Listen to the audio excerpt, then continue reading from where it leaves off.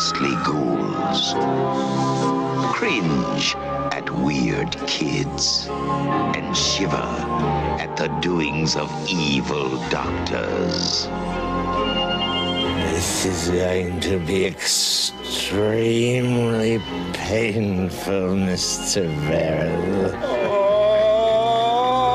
Creepshow will grab you, grow on you. These four masters of everlasting horror bring to the screen four tales of overwhelming terror. I warned them, but they wouldn't listen. Tales of diabolical fate. You promised you'd never tell! Tales of ghastly revenge. Grow, O light. Rise, O light. Come forth, O light. Open his eyes.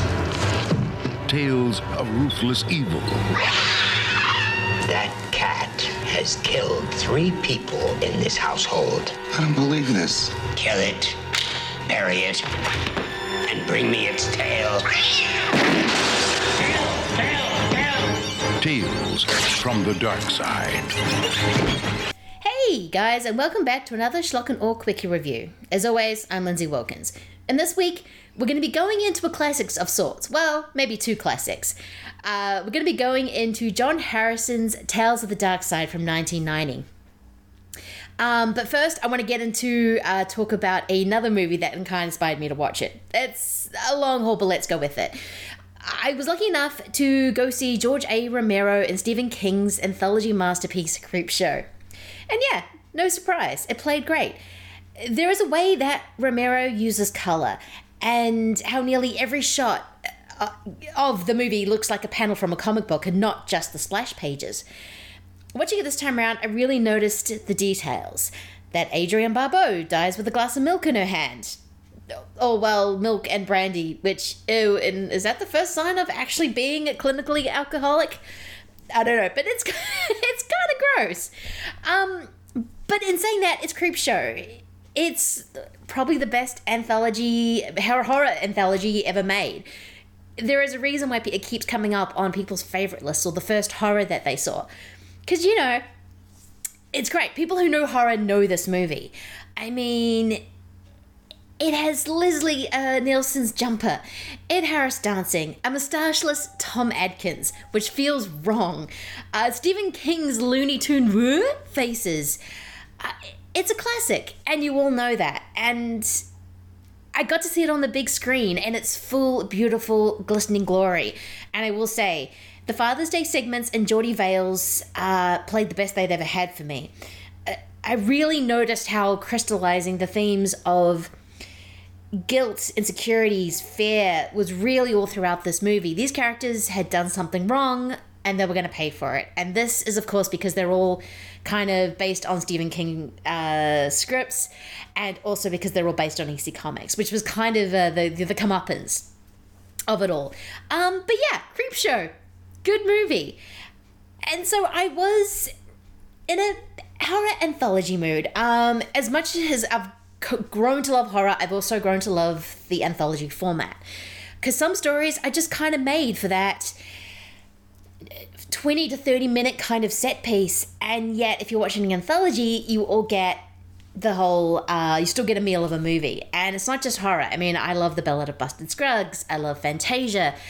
I think the storybook kind of narrative really, really works.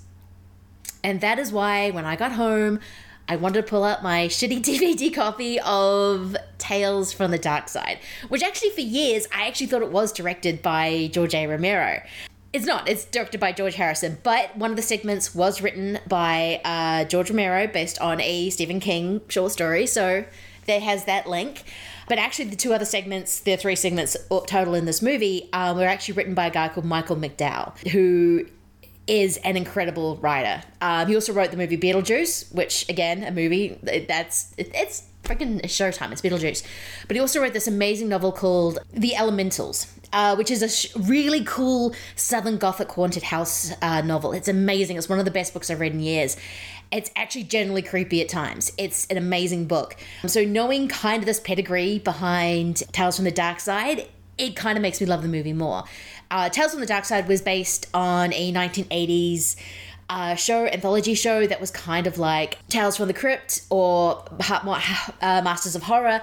I've never seen the show, so all I have is this movie. I really do love this movie. As I said before, it does kind of have a Romero feel because everything's very crisp and clean, and that is a lot of Romero's movies. Everything looks pristine and clear and gorgeous, and so does this movie. I mean, it looks good, and there are a lot of beautiful people, and yeah, I've been talking about the pedigree of this movie, the fact that who's it written by, the stories are based off, Romero's involvement, Michael McDowell's involvement.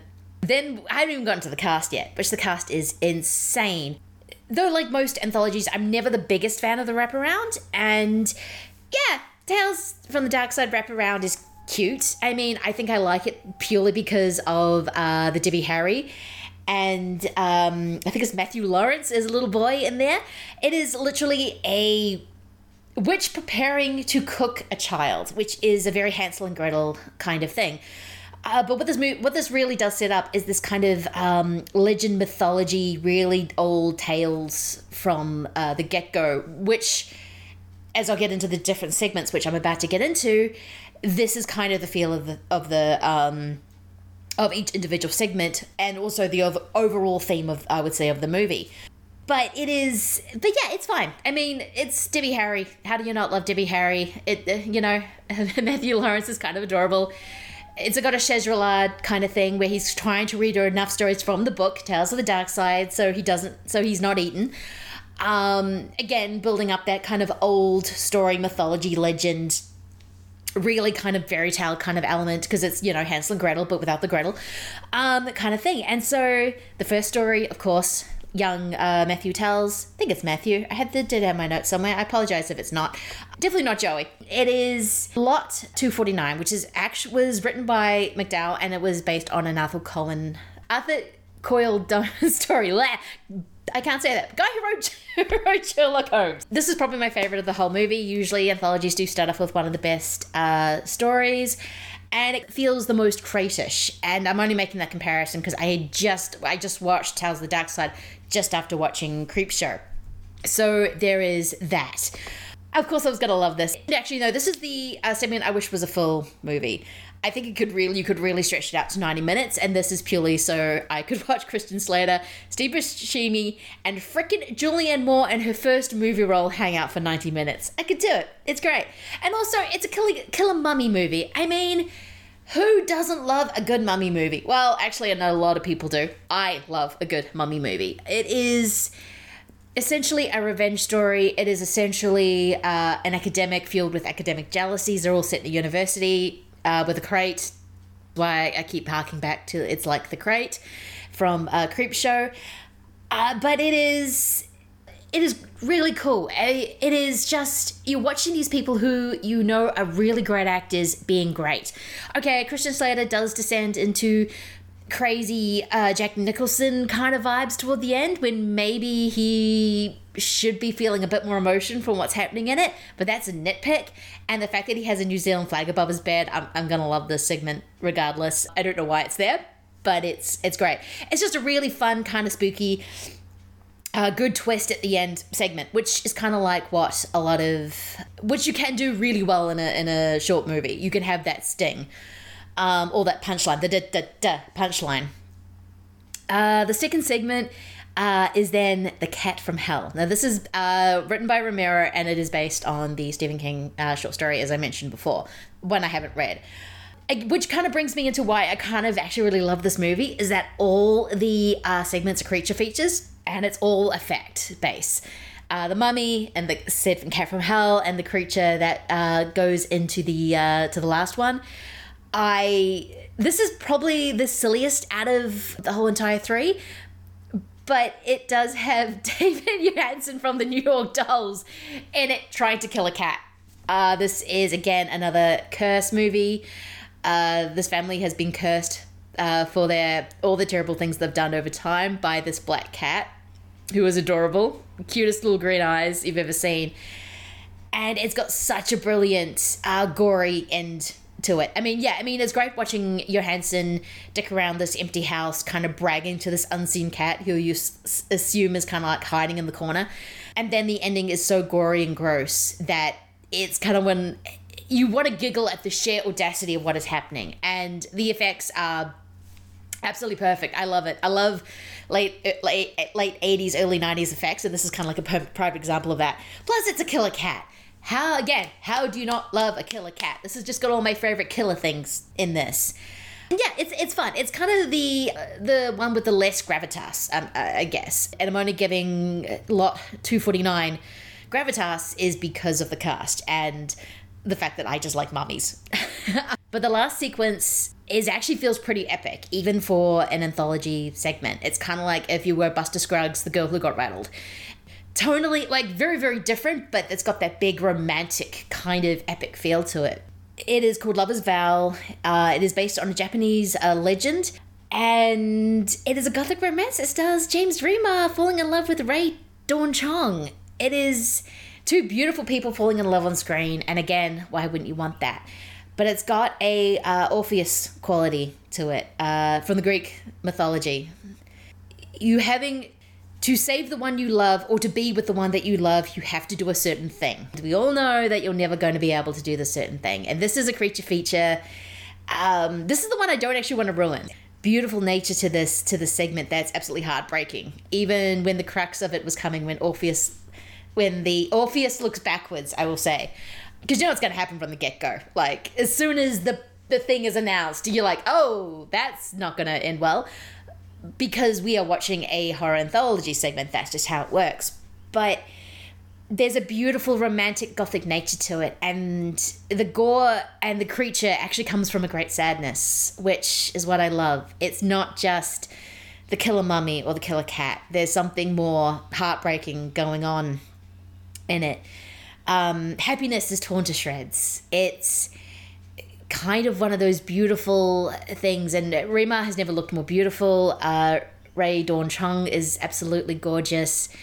You're just seeing two beautiful people be beautiful on screen, and then to have it all ruined because of a broken promise, which is kind of on the pantheon of great romantic tales. But again, the effects, I mean, yeah, Darkside totally sits in that pocket in genre filmmaking where you could, where the practical effects were at its peak, where you could just do so much with it.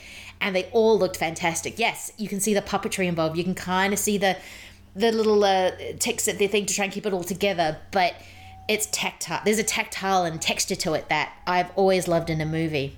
It's got that whole thing of legends and tales and how characters can never escape their fate, no matter what they do, which is a big proponent of the tragedy of mythology, of legend. Fate is kind of written down. And even as much as I think the wraparound is just, as Chris Tata would say, mid, it does really start supporting that kind of thing through the whole thing. And yeah, the ending's cute. I mean, it's kind of what you expect. The end to the wraparound, at least. But this is a really strong movie. It's just really fun. I mean, the cast is insane. I mean, I've sort of been going along as I've been sort of saying it, but when you sort of say, oh my God, William Hickey's in this. Oh my God, seeing Steve Buscemi, Julianne Moore, and Christian Slater in a thing together is kind of wild. And it's definitely one of the reasons why you should be watching this. Yeah, I can get your hands on this, definitely watch it. I'm not entirely sure where. I know in Australia it isn't streaming anywhere, which sucks because this is fantastic. I had to grab a secondhand DVD copy years ago from eBay. But if you can get your hands on it and you haven't seen it, I would totally get a chance to watch it because it is fun and it can show you all the things that creature features can do. That they're not just, I mean, yes, there is just a killer cat story in there. There is more to it and how you can frame things and everything like that. It is really, really great. And yeah, if you've seen it, let me know what you think. You can contact me at ShockanAll1 on Instagram and Twitter, or my personal Reading Geek on Twitter. And yeah, so I was just so excited about anthologies. I wanted to talk about them. I do have the Melbourne International Film Festival coming up, or MIF as it is called. So I'll probably be doing some updates on that. There's a lot of big art house directors coming up, and also some retro movies I'm really looking forward to seeing. So I will probably giving you updates on what I've been watching with that through the Quickie reviews, which I'm really looking forward to. Look out for that. Yeah, we'll be back with another Quickie review. All right, thanks guys. Bye.